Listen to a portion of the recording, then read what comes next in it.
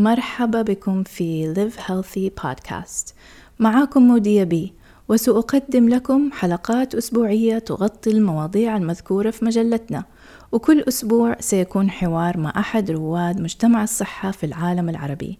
Live Healthy المجلة الوحيدة من نوعها، حيث ننشر على منصتنا الإلكترونية محتوى للرجال والنساء باللغتين العربية والإنجليزية. دكتورة رنا الدجاني هي واحدة من أكثر النساء تأثيرا في العالم العربي.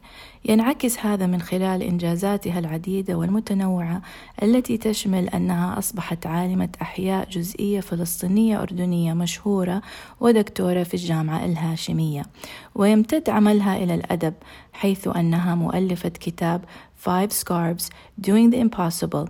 If we can reverse self-fate, why can't we redefine success? الدكتورة الدجاني هي أيضا باحثة سوزان سيمونيوفا، زائرة في القيادة والأخلاق في جامعة ريتشموند في فرجينيا، وزميلة ريتا هاوزر، وبروفيسور زائر في معهد رادكليف للدراسات المتقدمة في جامعة هارفارد، ورئيسة جمعية تقدم للعلوم والتكنولوجيا في الوطن العربي، ومؤسسة نحب القراءة. في حلقة اليوم سوف نتعمق أكثر في رحلة الدكتورة الدجاني وأبرز أجزائها، خاصة اختيارها كواحدة من بين 20 عالمة مؤثرة في العالم الإسلامي، وتأسيسها لبرنامج نحن نحب القراءة، وتلقيبها النسوية الإسلامية، وهو لقب ألهم كتابها.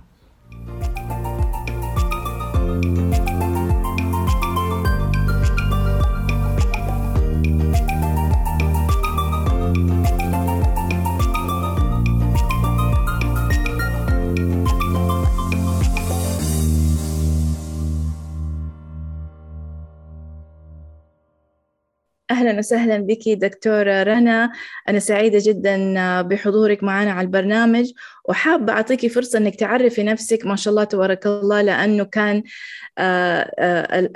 يعني السيرة الذاتية كانت عندك مليئة، فحابة أعطيكي فرصة أنك أنت تعرفي نفسك. شكرا جزيلا على استضافتي بهذا اللقاء. أنا بحب أعرف عن حالي أني بلعب عدة أدوار بحياتي، ونحن دايما باللغة بنقول لما نلعب دور إنه بنلبس طاقية، بس أنا ما بلبس طاقية، بلبس وشاح. أنا بتكلم عن 5 أوشحة ما شاء الله. وأول وشاح اللي أنا أكتر إشي بفتخر فيه اللي هي أني أنا لأنه ما في حدا بيقدر يعوضني بهذا الدور، وبهذا الدور إحنا عم نقدم أكبر خدمة للإنسانية في تربية جيل واعي مسؤول يكون صانع للتغيير للمستقبل. صحيح، أهلا وسهلا بالأم المثالية. الله يسلمك. وثاني وشاح إني معلمة مربية، وهذا ثاني أهم دور، لأنه أطفالنا إذا مش في البيت إنه في المدرسة، ودور المعلم في تطوير فكر الطفل وأحلام الطفل وماذا يتوقع من نفسه وإيمانه بنفسه، كله بيجي من المعلم والمعلمة.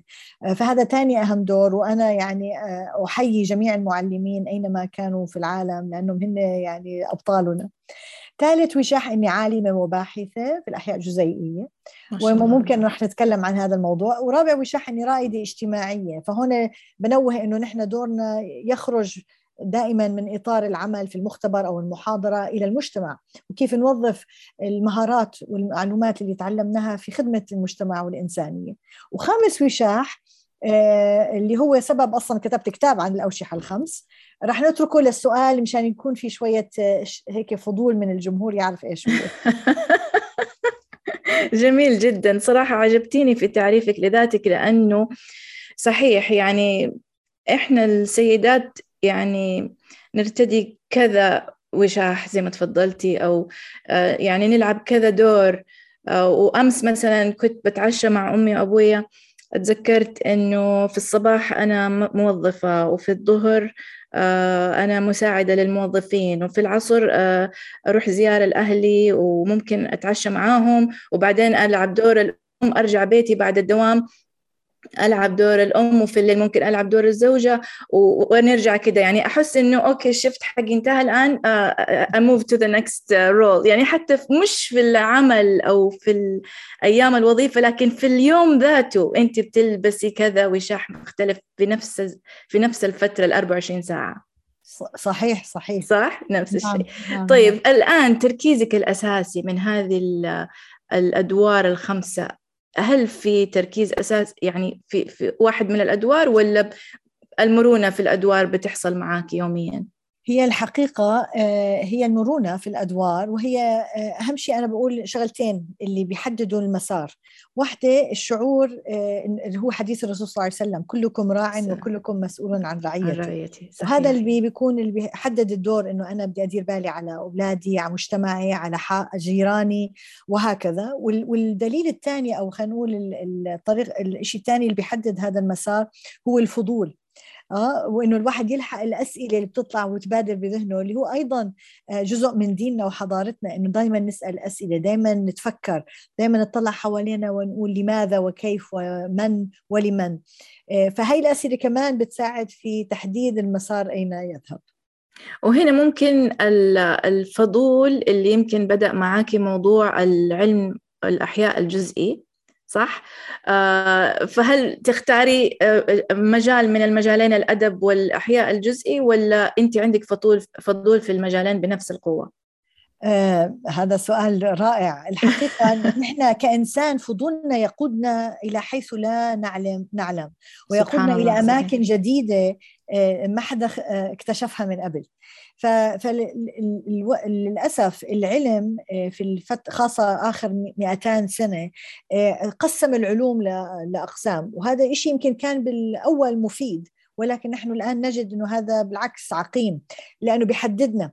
العلم متكامل، كل أنواع العلوم مربوطة ببعضها البعض، ونحن بنعرف اليوم إذا بدنا نحل تحديات القرن 21 نحن بحاجة إنه نبني جسور بين أنواع المعرفة المختلفة مشان نقدر نحن نحل هاي المشاكل. فضروري جدا العلوم الأساسية تشتغل مع العلوم التطبيقية، مع الفلسفة، مع الإنسانيات، مع العلوم الاجتماع، حتى نطلع بحلول متكاملة ويكون هدفها تغيير أنماط المنظومة اللي موجودة حوالينا من الجذور، حتى نقدر نطلع بتغييرات حقيقية تساعدنا نوصل لأهداف التنمية المستدامة في الوقت المناسب للإنسان. صح. أظن إذا نبغى يعني نقرب الفكرة للمستمع، إذا نظرنا الآن للطب، الآن الطب صار interdisciplinary، والناس بيدوروا على دكاترة اللي ما يعالج بس عضو واحد، لكن يعالج الجسم كعضو كامل، مترابطة الأعضاء داخليا، ويعني مؤثرة ومتأثرة من بعض. فهنا أظن العلم يعني حول العالم بذور أو جسور بالأصح، عشان تنبع المعلومة من الجذور. وأيضا بالابتكار يحصل عند حواف المواضيع المختلفة. لما يصير في هذا الكروس أوفر، الانتقال ما بينها، هناك بصير الإبداع وبصير الابتكار اللي نحن كتير بحاجة له. وشغلة تانية على العلوم الإنسانية والعلوم الاجتماعية نحن بحاجة إلها، خاصة في المجتمع الإنساني. العلم بيتقدم والتكنولوجيا بتتقدم، ولكن نحن كشعوب عربية إذا بدنا نحن نلحق بهذا التقدم نستطيع بالعلوم الإنسانية، لأنه هذا فكر وإحنا إيش عندنا حضارة. العلوم الإنسانية؟ يعني علم الاجتماع، الأدب، التربية والتعليم، هذه الأشياء نحن لازم يجب أن ندرسها، يجب أن يكون عندنا علماء وخبراء منا وفينا. أول شيء لنفهم أنفسنا ومجتمعاتنا مشان نطور حلول إلنا، مش نجيب حلول من الغرب ونسقطها ونطبقها. علينا. أيوة، صعبة. أيوة. ومش علماء الغرب يجوا يدرسونا، لأنه مش رح يفهموا مين نحن. هذا في ثقافة، في حضارة، في عمق اجتماعي. لذلك يجب نحن وهذا يعني تشجيع للأذكياء من شبابنا وشاباتنا، إنه مش الكل يروح يدرس هندسة وطب. نحن بحاجة لكم في العلوم الإنسانية، لأنه بالعلوم الإنسانية نحن بنبني حضارة، ومش بس بنحل مشاكلنا. ترى العالم الغربي عنده في فاكيوم كبيرة بالعلوم الإنسانية وبالوعي وبالأهداف الحقيقية في الحياة. فممكن نحن نطور حلول لأنفسنا ونصدرها للخارج للإنسانية، وبالتالي عن جد نكون نحن نور لنساعد ودليل للإنسانية للمستقبل. أتوقع أنه يعني هذا الدور العالم الإسلامي لعبوا زمان الزمانات، يعني الازدهار العلمي كان على يد المسلمين، وأتوقع أنها ما هي محددة لشعوب معينة مثلا العرب المسلمين أو إلى آخره، لكن المسلمين عموما، لأنه ديننا يحثنا على التفكير والتدبير والتعمق في الأفكار. فهنا يعني أشكرك على الكلمة هذه، لأنه يمكن كل إنسان مسلم يتمنى أنه يرجع لزمن الازدهار، وممكن هذا الزمن على أيدي الشباب يكون زمن نرجع لتاريخنا ونعيده نعم. بطريقة أسلم وأفضل. ويمكن بحب كمان أنوه هون لما نقول الحضارة الإسلامية اللي كانت وقت أوج الذهبي بالاكتشافات العلمية، كانت هي تشمل جميع من سكن ضمن هذه الحضارة بغض النظر عن دينه. فكان صح. الناس بمختلف الأديان ومختلف الأجناس، والكل كان يشعر إنه في فرصة لحرية الفكر، وفي فرصة للتفكر، وفي فرصة للسؤال والفضول. وهذه هي روح الإسلام اللي انبثق على جميع من سكن هذه الأراضي. وإن شاء الله هذا الروح نستعيده نحن، جدا مهم، لأنه في عنا أزمة في الهوية، وهذا كثير مهم. ما في حدا بيقدر يعطي إذا ما كان عنده ثبات في هويته ومن هو، ويشعر بالمسؤولية إنه أنا أستطيع أن أكون صانع تغيير. من هون شعارنا أصلا في أحد البرامج اللي بشتغل، اللي أنا أسستها، اللي هو نحن نحب القراءة، اللي هو إنه أغير النمط التفكير عن طريق القراءة لصناعة أشخاص عندهم الكفاءة والمهارة ليكونوا صناع تغيير لمجتمعهم، فما يكونوا قاعدين بيستنوا الحل، هن بياخدوا على عاتقهم صناعة الحل. جميل. طيب أنت عندك كذا كذا شيء، يعني عندك كتاب وعندك مشروع اللي هو نحن نحب القراءة، وما شاء الله عالمة وباحثة في العلوم الجزئية. فممكن توضحي لي، بس نبدأ بالكتاب. عنوان الكتاب، من أين أتاك الإلهام لكتابة الكتاب، وإيش هدفك من الكتاب؟ نعم. الحقيقة هذا بيدلني على الوشاح الخامس اللي تركناه للفضول. قبل كم من عام اخترت كأحد 20 عالمة في العالم الإسلامي مؤثرة. فعندما أتاني الإيميل يعني خبروني هذا الخبر، يعني شعرت في يعني الحمد لله، وشعرت بالمسؤولية العظيمة، لأن هذه مسؤولية. طبعا. أيوة، عنوان كبير. نعم. وقعدت أطلع عطوا لقب لكل واحدة منا 20. فأنا كنت أنظر ما هو اللقب اللي راح يعطوني إياه، لأني أنا بعمل كتير أشياء. فوإذ اللقب اللي عطوني إياه رنا دجاني الإسلامية النسوية. وأنا يعني مع كل احترامي للجنة اللي أعطت الأسماء، ولكن عندما يقال إنسان إسلامية نسوية، أولا أنا لست إسلامية ولا نسوية بالمعنى المتعارف عليه عالميا. ولما يعني يقال Islamic feminist. ايوه اسلامك فيمينست، فما يقال أوكي. اسلاميه وكأن يعني كل الغرب رح ينظر الي، يعني ماذا، ما هي، من هذه المراه؟ ولما نقول نسويه كل الشرق رح ينظر الي، يعني لمن وبماذا تدعو هذه الامراه؟ فكتبت لهم يعني قلت لهم انا بعمل كثير اشياء ثانيه، تعليم واحياء وعلم، ليش هذا اللقب؟ يعني غيروه أو ما بدي لقب. طبعا أصروا. فأنا منذ ذلك الوقت قررت أني أنا أعيد تعريف هذا اللقب، وأن أملكه أنا، يعني ما أخلي الميديا وناس ثانيين هن يضفوا علي معاني لهم، أو معاني أنا لا أرضى بها. لذلك بدأت أقابل أكثر من 100 امرأة ورجل من جميع أنحاء العالم، أسألهم كيف يعرفوا النجاح، وماذا برأيهم هو النجاح. وكتبت الكتاب نتيجة هذه المقابلات، ونتيجة شعوري أنه أنا بدي أملك هويتي، وأنا بدي أحدد من أنا، مش أخلي ولا حدا تاني يحدد من أنا. وهذه يعني دعوة للجميع أنه ما تخلوا حدا يحدد من أنتم. فالكتاب كان عنوان الخمس أوشحة، نعم، ولكن الجملة اللي تحت أنه إذا كنا وقد استطعنا أن نعيد تعريف الخلية الجذعية ونستخدمها في طريقة جديدة، لماذا لا نستطيع تعريف معنى النجاح، إعادة تعريف معنى النجاح في حياتنا؟ واللي طلعت في الكتاب، وبدعو الجميع أن يقرأه، في يوجد نسخة إنجليزية ويوجد نسخة عربية موجودة يعني سهلة التناول، ممكن ينحط الرابط فيما بعد. اللي هو خلينا نقول الرسالة في الكتاب إنه كل إنسان مهم، وكل إنسان مميز بالدي ان اي تبعته، ما في حدا زي حدا الثاني. طبعا. أيوة. لذلك عند كل إنسان شيء يعطيه للمجتمع. شيء يساعد في تطوير الإنسانية ومساعدة الإنسانية.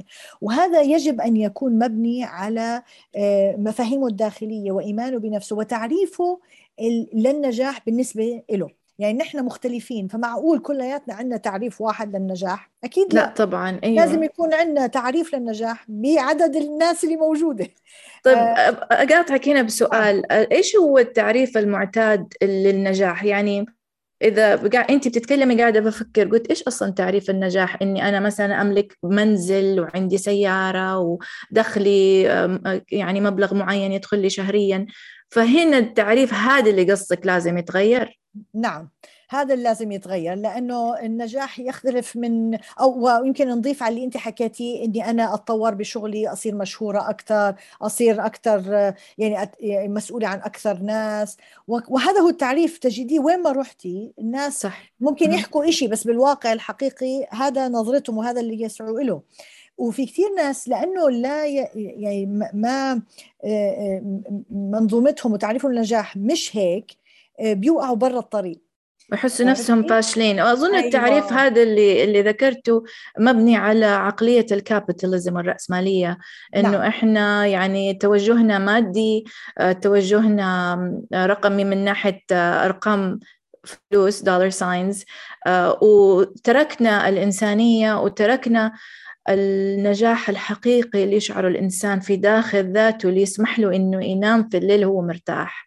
فهنا ايوه. أظن التغير اللي أنت بتنصحي فيه يكون تعريف، نبدأ بتغيير تعريف النجاح. نعم، وهو يعني بالأخص بنشوفه واضح جدا في دور المرأة اللي هي نص المجتمع، إنه هي دائما يفرض له عليها من المجتمع ما هو النجاح بالنسبة للمجتمع، وما حدا سألها المرأة هي بالضبط شو تعريفها هي الشخصي، شو هي بدها. دائما هي تخدم ما يريد المجتمع. فأنا مشان هيك هون بوقف بقول لا، لازم المرأة تسأل نفسها ما هي تريد، والمجتمع يحترم اختيارها. لأن المرأة ممكن في فترة من حياتها يكون اختيارها للنجاح له شكل معين، وبفترة تانية من حياتها يتغير، وهذا إشي طبعا. طبيعي.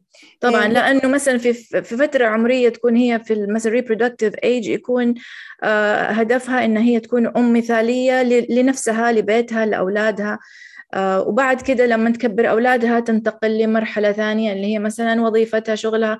فأنا يعني أؤيدك في الرأي هذا، لأنه المرأة زي ما تفضلتي خضعت لرأي العالم، والعالم الرأسمالي بالأصح.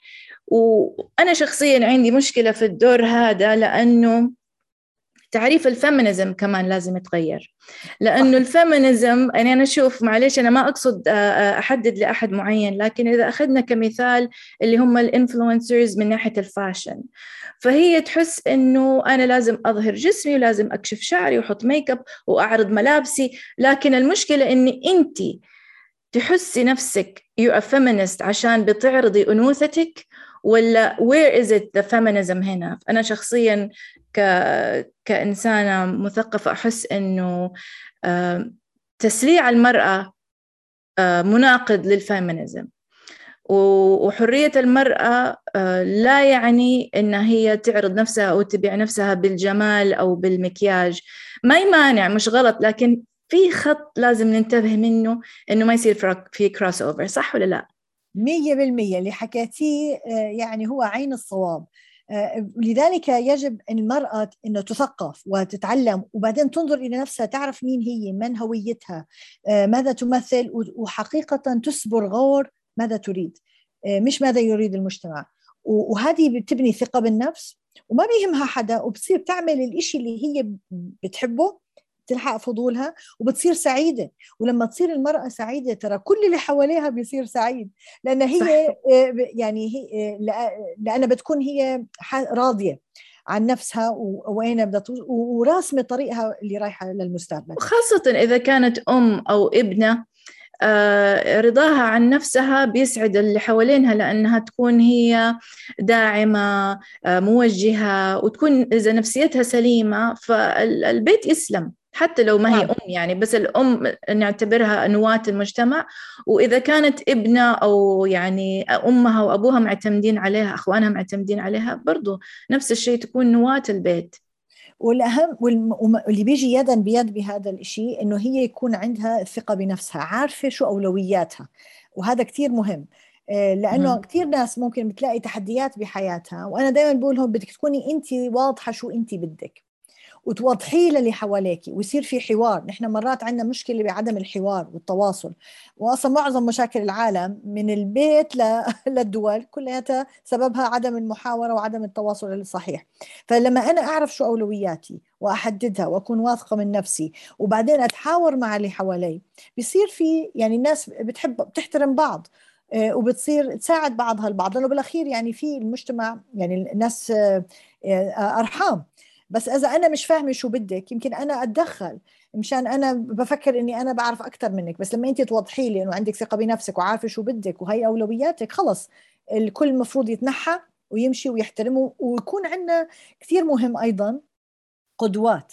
نحن للأسف القدوات اللي معروضة عنا معظمها غربية، مش منا وفينا، لناس بتشبهنا بتحكي زينا، تربت من نفس ثقافتنا وحضارتنا. وقليل منها كمان نساء من واقعنا اليوم. يعني ممكن نجيب أمثلة من زمان الصحابة أو الحضارات القديمة، لازم من حضارتنا. فلازم نكتب قصصنا ونحكي، نحكي صوتنا، لأنه ولا بعدين حدا تاني بيكتب قصصنا وما بنقدر نلومه صح كيف كتب عنا شو كتب عنا. فنحن هي أنا بشعرها واجب علينا، مش بس لأنفسنا، للأجيال القادمة، إنه نفرجي هدول القصص. لأنه الميديا ترى بتلعب لعبة، إنها دائما بتحط القصص السلبية والأشياء اللي بتثير هيك الشغب. فنحن ولذلك بتفكر الناس إنه هذا الطبيعي وهذا الموجود في المجتمع، مع إنه مجتمعاتنا فيه قصص نجاح رائعة ونساء رائعات ورجال يساندوا نسائهم رائعات، ولكن هدول القصص ما بينحكوا. فلازم نحكيهم أكثر، قصص النساء والرجال بمجتمعنا الذين يعني بالعكس يحترموا المرأة ويقدروا دورها ويساندوها من حتى من يعني بدون ما ندري. سبحان الله. يعني أنت ذكرت موضوع، وأنا قريبا صار عندنا في المركز عندي في جمعية البداية للرضاعة الطبيعية وتوعية المرأة تدشين لبرنامج سميناه حليمة السعدية، اقتداء بمرضعة الرسول صلى الله عليه وسلم، تشجيع السيدات في المجتمع العربي على الرجوع للرضاعة الطبيعية، واقتداء بالمرأة هذه المثالية اللي هي رضعت سيد البشر. فسبحان الله، يعني أنت قلتي ده الشيء وأنا قلت سبحان الله، يعني we're speaking the same language. وأنا يعني أؤيدك في هذا، وأتمنى إنه ندعم بعض في مشاريعنا مستقبلية، يعني وندور ونبحث على سيدات ونجتمع، لأنه كل ما انضمينا لبعض ودعمنا بعض بنكون صوت أقوى وأعلى. هذه البرامج جدا مهمة في حاجات أساسية. يعني كتابك أكيد ملهم، ويعني بيوجه السيدات من غير ما يحسوا إنه في ضغط، لكن بيفتح الأنظار على مواضيع يمكن ما انتبهنا لها. صحيح. بتخلي يكون عندنا ثقة بنفسنا، إنه نحن يكون عندنا إلنا آرائنا الشخصية، وممكن نحن آرائنا ممكن تختلف عن آراء المجتمعات الأخرى، وهذا صحي، هذا إشي جميل. لأنه إذا كل المجتمعات صفت زي بعضها، زي بالبيولوجي، إذا الكل زي بعضه أي فيروس بيجي بيقتل كل الإنسانية. ولكن الاختلاف هذا رحمة، الاختلاف هو اللي بيخلينا نتعلم من بعضنا البعض ونساعد بعضنا البعض. لذلك وهذا حديث صلى الله عليه وسلم صح، إنه اختلاف أيوة، أمتي رحمة. الاختلاف رحمة، لأنه كمان النقاط الضعف عندي ممكن تكون نقاط ضعف قوة عندك، وانت تساعديني في أوقات ضعفي وأنا أدعمك في أوقات ضعفك، نكمل بعض، فلازم نكون مختلفين. نعم، وهذا صح. أصلا له أساس علمي. إحنا ما عم نحكي بس خلينا نقول ظواهر نلاحظها أو في آراء كلمة. فلسفية. أبغى نعم أسألك على أنت جبت العلمي، يعني قربي لنا الفكرة بالعلم الجزيئي. نعم. هلا نحن بنعرف انه اي انسان هو حصيله خلينا نقول شغلتين، واحده اللي هي الماده الوراثيه اللي ورثناها من اهلنا، والبيئه اللي حولنا وكيف نتعامل مع البيئه اللي حولنا. والعلم الجديد اكتشف اشياء لسه اكثر، انه البيئه حولنا حتى ممكن تاثر على الماده الوراثيه تبعتنا لهذه يعني الدرجه. تغير تكوين الدي ان اي او ترتيبه؟ لا، ما بتغير تكوينه وترتيبه، انما بتغير اي اجزاء منه بتشتغل واي اجزاء ما بتشتغل. أوكي. تمام.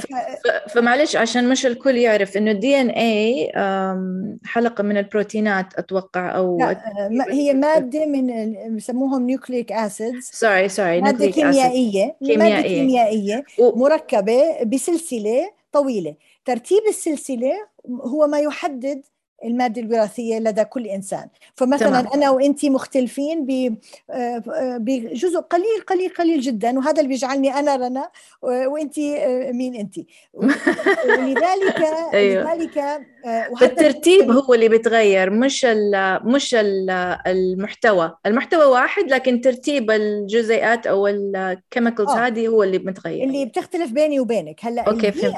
البيئة ما بتأثر على الترتيب ولا المحتوى، إنما مهم. بتأثر أي جزء منه بيشتغل وأي جزء منه ما بيشتغل، وكأنه سويتشات، إشي بشغله وإشي ما بشغله. فمثلا إذا أنا تعرضت مثلا لبيئة حرب أو توتر عظيم، ممكن بعض الجينات تبعتي تنطفى أو تتشغل. لذلك لما نفهم هذا بنسميه ما فوق الجينية أو epigenetics. لما بدينا نفهم هذا العلم وبدينا نفهم هذا التأثير، صار نقدر نطور برامج تعكس هي التغييرات مشان نساعد الناس. وهذا كتير كتير مهم، خاصة زي ما قلنا إذا أطفال تعرضوا لتحديات أو يعني حروب أو أزمات. اللي هي التراما، يعني نعم، التروما. الفاجعة أو التراما. نعم، أوكي، فالتراما بتأثر على تفاعل الدي ان اي مع بيئة. البيئة. اوكي، نعم، بحاول افهم عشان نعم، نبسط بتأثر الفكرة. عليها كيف بيستجيب الدي ان اي للبيئة. اوكي. تمام. ولذلك انا بقدر الان فنحن الان مثلا عم نقيم عائلات كيف الدي ان اي تبعها اختلف عمله نتيجة التأثر في الأزمات، الحرب والهجرة وهذه الأشياء. ولساتنا بصدد، يعني هذا علم جديد جدا، وعندما نفهمه بنقدر نشوف بنفس الوقت عم نطلع على برامج معينة زي برنامج نحن نحب القراءة، كيف هو ممكن يعكس الأثر السلبي تبع الأزمات في شيء إيجابي. على مستوى جزيئي. نعم، على مستوى جزيئي. واو، جميل، عميق جدا. واو. اوكي، فإنه كيف القراءة بتأثر على جزيئات. نعم، ومش القراءة نحن يعني ننظر دائما إلى الجو البيئي الذي يتكون أو خلينا نقول يصنع نتيجة عندما يأتي أم أو أب يقرأوا لأطفالهم. لأنه هي مش فقط قراءة بمعنى القراءة كعملية، إنما هي القراءة بصوت عالي، النظر العيون الأم لطفلها، رائحة الأم بطفلها، يعني لازم يكون جو الحوار. تفاعلي، انتراكتيف، يكون نعم، تفاعلي بين الأشخاص وهم في موقف القراءة. نعم، وتفاعلي وفيه استمتاع وفيه يعني دافئ وحنون. هذه كلياتها تغير في أو هذا الذي نحن يعني نفترضه لساتنا عم نبحث فيه، إنه أكيد رح يكون له أثر على كيف يتصرف الدي ان اي، ما هي الدي ان اي القطع اللي تشغل واللي تطفأ. فهذا الجو جدا مهم، وبنعرف إنه رح يأثر على السلوك، فنحن عم ندرس كيف يؤثر على السلوك، ما هي الآلية. وهل هذه الآلية، وليش مهمة هي الآلية؟ إذا طلعت إنها بتأثر على الدي ان اي معناتها هذا بيضل مدى الحياة ما بيروح. سبحان فلذلك الله. آثار البرامج الجيدة زي إني أنا أجيب أولادي وأقرأ لهم وهن صغار رح تضل معهم وهن وكبار، وبتعطيهم هذا الصمود والمرونة والتفاؤل والإيجابية اللي رح تفيدهم ليكونوا يعني أفراد فعالين في المجتمع في المستقبل. طيب، إذا والعكس صحيح، سؤالي question mark، وهل آه. العكس صحيح؟ يعني لو صار في تراما، طفل عانى في يعني صدمة اجتماعية عائلية إلى آخره، حتتغير تصرفات الدي ان اي تفاعلا مع وهل إذا ما اتصححت تفضل معه للأبد؟ نعم، نعم، ولكن هنا كثير لازم نكون دقيقين وما نعمل تعميمات. لأنه نحن كإنسان صرنا موجودين مئات الألوف من السنين. صح. فلذلك الأزمات والظروف الصعبة التي تمر دائما مرت علينا وهينا موجودين الحمد لله وموجودين. فلذلك نحن السؤال هنا كيف تؤثر هذه الأزمات ليس فقط بطريقة سلبية، إنما كيف بتخليكي أكثر مرونة، مرونة، وكيف بتخليكي resilience. أيوة تتعاملي مع الحياة. للأسف العلم الغربي لفترة قصيرة دايما بيسأل السؤال السلبي: كيف أثر التروما سلبيا على الطفل؟ نحن جينا بسؤال جديد وهو قديم جديد، إنه لا، كيف تؤثر التروما بشكل إيجابي؟ كيف يتفاعل الإنسان معها بشكل إيجابي ليبقى صامد وليبقى يمارس حياته وما اللي هي ما السرفايفل. السرفايفل. نعم. أيوه. فنحن في دراستنا هذه نسأل هذا السؤال، ومتفائلين إنه رح نلاقي أشياء جميلة ورائعة تبرهن كيف الإنسان مرن وبيتعامل مع الأشياء. وطبعا هذا لا ويميل، يعني أتوقع أنه مرن ويميل للإيجابية. البني آدم عشان يعيش ويسرفايف إحنا بندور دائما على الهوب والأمل. يعني بغض النظر عن المصيبة ممكن نعاني منها فترة، لكن الإنسان الإيجابي أو الإنسان اللي يرغب في الحياة ويحب الحياة يبحث عن الأمل. أظن هذه صفة طبيعية في البني آدم، فطرته. نعم. ولكن بدي أحكي إنه نحن كإنسان دايما مختلفين، صح؟ أيوة وإحنا صح. موجودين على سبيكتروم من التفاؤل كثير لتفاؤل قليل وما بينهما، صح؟ فما في أسود وأبيض، ما في كله هيك أو كله هيك. نحن مختلفين، وكل نوع اختلاف ضروري. زي ما قلتي بنكمل بعضنا البعض كمجتمع. لذلك دائما كل الأنواع موجودة. هلا ولكن هنا السؤال: عندما أفهم كيف أثرت الحروب أو الأزمات أو البيئة اللي حوالي على أنا كإنسان، كيف استجبت، بغض النظر استجبت كان عندي مرونة. فهلا اللي وجدناه إنه في ناس عندهم مرونة عالية، بمعنى بيستجيبوا بسرعة. في ناس مرونتهم أقل، ما بيستجيبوا بسرعة. فهيك أنا لما أفهم بالضبط شو طبيعة الإنسان، أنا بقدر أطور برامج تكون متخصصة حسب اختلاف شخصية الشخص. فإذا أنت مرنة جدا، نوع البرنامج رح يكون مختلف عن شخص مش مرن كتير. فكيف البيرسوناليزد ميديسن، وهذا بيصير بيرسوناليزد بيهيفير ثيرابي، انه انا كيف انا اساعد هذا الشخص بالطريقه اللي تناسبه، مش واحد للكل، لانه اكيد نحن مختلفين، مش رح شغله واحده تفيدنا كلياتنا بنفس الطريقه. طبعا، والبرامج اللي هي تكون كده محددة ما بتكون ناجحة، لازم تكون فيها تغير ومرونة ذاتها. طيب، السؤال الأخير يعني داير في بالي، إنه ليش اخترتوا القراءة وما اخترتوا مثلا التأمل نعم. as an intervention؟ صحيح. الحقيقة هو البرنامج نحن نحب القراءة عندما بدأته بال2006. هو يعني خلينا نقول كان بذرة للشعور بالمسؤولية. أوكي. من حديث الرسول صلى الله عليه وسلم، إني أنا السلام. انتبهت الأولاد ما بيقرأوا عندي بالحارة، واكتشفت كل العالم مش بس مم. الدول النامية وحتى اللي يقال عنها نمت، لا يقرأوا من أجل الاستمتاع. وقراءة الاستمتاع هي اللي بتخلي الخيال يكبر، المفردات تزيد، أعبر عن نفسي، أفهم وأتعاطف مع الآخرين، وأهم شيء أصير البطل أو البطل اللي بقرأ عنهم. فبتعطيني الجرأة إني أكون صانع التغيير. فكعالمة وباحثة فتشت طب لماذا لا يقرأ الأولاد من أجل الاستمتاع؟ لأنه الكل بيقرأ، ترى بيفك الخط، بس ما في هذا النشوة والشغف. فوجدت السبب لأنه لا يقرأ لهم من هنا وصغار. تمام.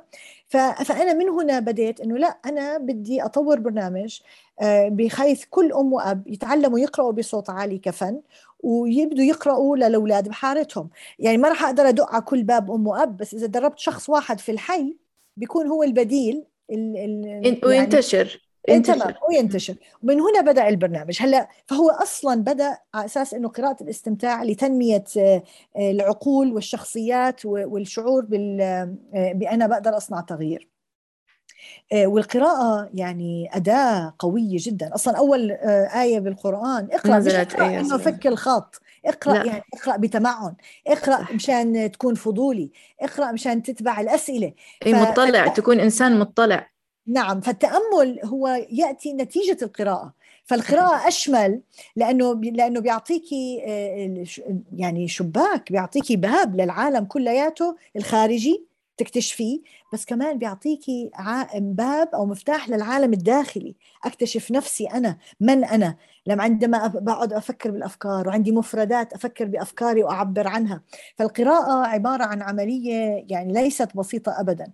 فلما عملنا محورنا القراءة بنقدر نعطي كل طفل هذا المفتاح اللي بيضل معه للأبد. إحنا عملنا أبحاث، أنه أنا دعيت علماء بالسايكولوجي وبالتعليم والتربية يدرسوا آثار برنامج نحن نحب القراءة على الأطفال والكبار. بس من ناحية الأطفال رأينا أنه من هاي العملية اللي تعب على الظاهر بسيطة، انه يقعد حدا يقرأ معك يدغدغ شعورك وتشعري بهالنشوة والحب للقراءة، بتخليك تكوني لايف لونج ليرنر، لانك انت أيوة. بتحبي تقراي، بتبحثي ورا المعلومة اينما كانت. فانت عوض ما نجر الاولاد على القراءة والدراسة، احنا عكسنا الآية، صار الطفل هو يركض للدراسة، هو يركض للقراءة وللعلم، لانه صار عنده شغف داخلي. وهذا الشغف الداخلي او الدافع الداخلي هو أصلا هدف مفروض كل التربية والتعليم، إني أزرع حب المعرفة، بحيث الطفل خارج أسوار المدرسة، خارج عمر المدرسة، بيضله يلحق العلم. طبعا. فنحن وممكن نتفق إنه القراءة خطوة أولى في تطور الإنسان حتى قبل التأمل، لأنه من غير القراءة ما يقدر الإنسان يتأمل لأنه ما عنده مصطلحات، وحتى أيوة. ما يقدر يكتب لأنه ما يقدر يكتب، ما عنده مصطلحات، ما عنده كلمات يركبها. حتى الكتابة خطوة بعد القراءة، نبدأ نعم. بالقراءة. شيء نعم. جميل، شيء جميل صراحة. يعني أسعدتيني بمعلومات نيرة. عندي سؤال. في المقدمة تكلمت عن زميلات ليكي ريتا هاوزر، وممكن بس تعطيني معلومات أكثر عن الشخصيات هذه؟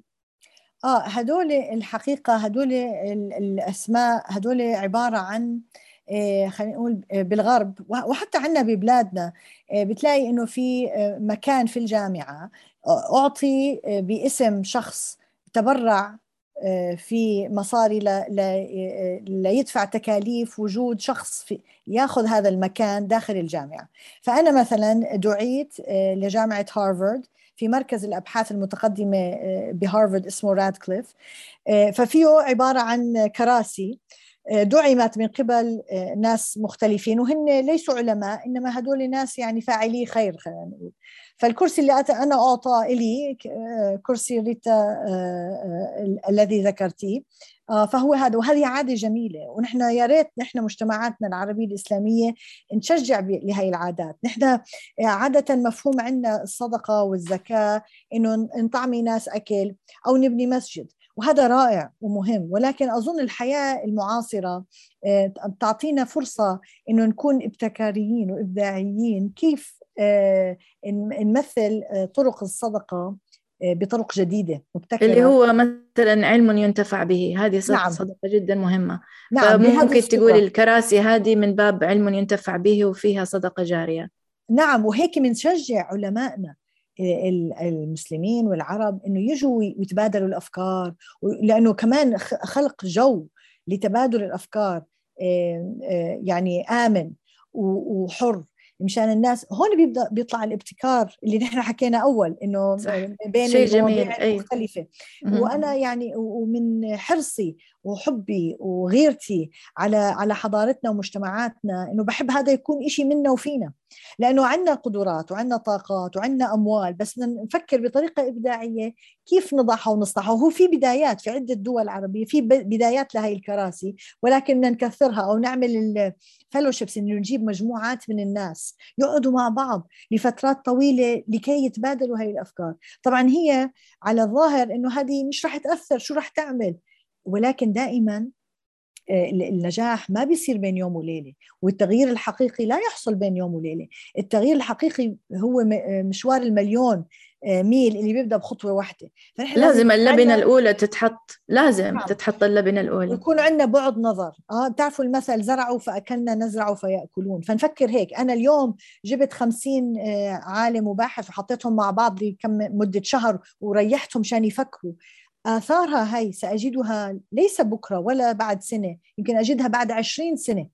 وهيك نحن بنزرع هاي البذور في عقول علمائنا وباحثينا وجيل الجديد، وإن شاء الله نرى ثمارها في المستقبل. وهو حديث الرسول صلى الله عليه وسلم: لا تحقرن من المعروف شيئا. يعني ما تقول هذا شيء صغير مش رح يأثر، لا رح يأثر. وهذا شعارنا نحن نحب القراءة، وفي جميع عملي من قانون الفيزياء، قانون الفوضى، اللي هو بيقول إنه عندما ترفرف فراشة جناحها في مكان ما في العالم بتحرك الهواء سنتيمتر، ولكن النتيجة لهذا التحريك البسيط إعصار في مكان ما في زمان ما في المستقبل، لأنه تصاعد حركة الجزيئات. طيب أعطينا معلومة عن دورك في جامعة ريتشموند، وأظن في اسم سوزانا سيمونيوفا، معلش نعم. بنطقها ما في صح؟ الاسم سميلكوفا الأخير ما عرفته. سميلكوفا. جامعة ريتشموند عندها كلية للقيادة والريادة، الجبسون ليدرشيب سكول، وهي أول خلينا نقول كلية للقيادة في كل أمريكا. فدعيت لهناك وقضيت فيلوشيب عم نحكي على الفيلوشيبس مدتها 2 سنين. والفيلوشيب اسمها اسم الشخص اللي تبرع فيها سوزانا سميلكوفا. هي من أوروبا الشرقية، اجت قعدت فترة في أمريكا في هذا المكان في جامعة ريتشموند في هذه الكلية. لأنها تعلمت كثير وحست إنها تطورت كثيرا، انعمل هذا الكرسي لأي سكولر من العالم عنده يعني خلينا نقول خبرة وعنده باع في القيادة، إنه يجي يقعد سنة يفكر ويعمل أشياء مبدعة، وينعطى الفرصة التامة والدعم الكامل مشان يقدر يسرح بهاي الأفكار بدون ما تتواكب عليه ظروف الحياة اليومية. أيضا نفس الشيء أنا دعيت، وهناك كتبت كتابي الثاني. الحقيقة الكتاب الأول كتبته أنا براتكلف بهارفارد اللي الآن موجود ال5 أوجحة، وأنا بريتشموند الآن أنهيت من كتابة كتابين جديدين إن شاء الله رح يطلعوا ما شاء الله قريبا. تبارك الله. أحدهم عبارة عن بصميم موضوعنا. أنا بكتابي الأول كتبت عن إعادة تعريف النجاح، وكتبت عن قصتي أنا كمثال لهذا الإشي، ليكون قدوة للنساء وشباب مش بس العالم العربي ترى والإسلامي، العالم كله. وأنا فخورة إنه بيجوني بنات من جميع أنحاء العالم يسألوا يعني يسألوني أسئلة ونصائح وبيعتبروني قدوة، مع أني أنا مسلمة متحجبة بس بيعتبروني قدوة. وهذا اللي بدنا إياه، إنه أنت بإتقانك لعملك بحياتك أنت تصبح قدوة للعالم كلياته، وهذه هي رسالتنا أصلا. فالكتاب الجديد كمان باخده من المقابلات العديدة اللي عملتها، هو بيعطي زي بوفيه مائدة من تعريف النجاح للنساء من شعوب مختلفة.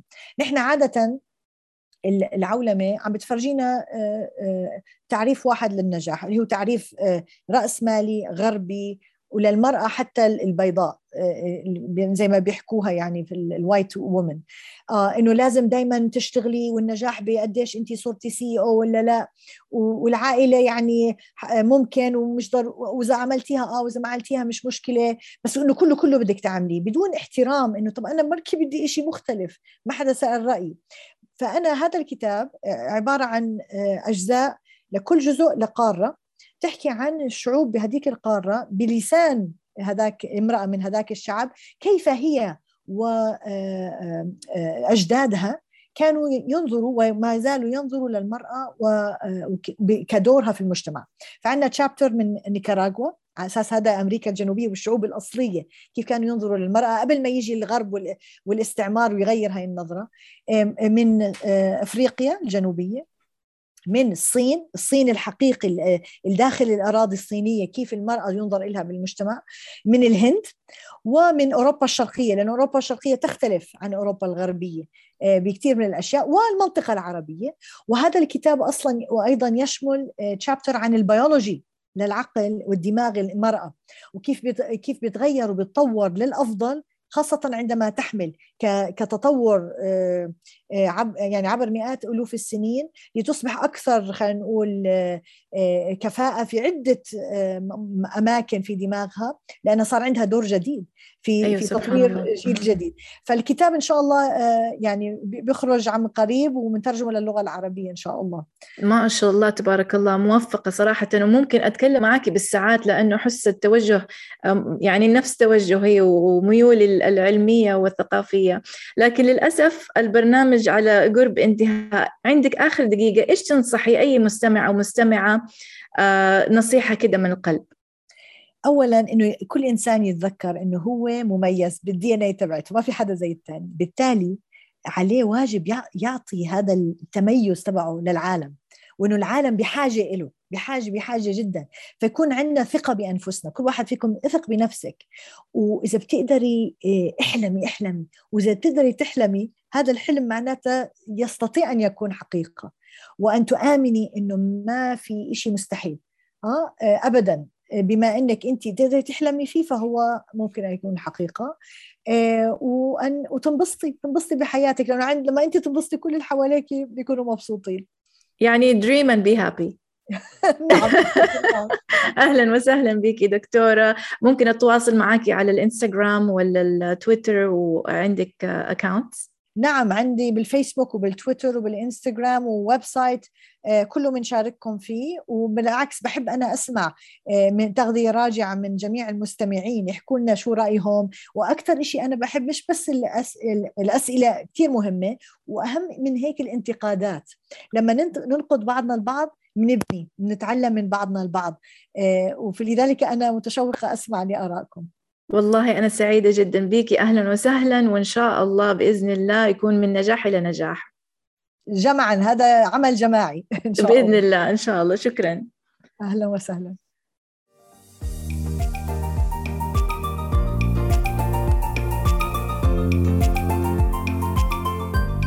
That's it for this week. If you liked the podcast, make sure to subscribe, rate, and review. We'll see you next time on the Live Healthy podcast.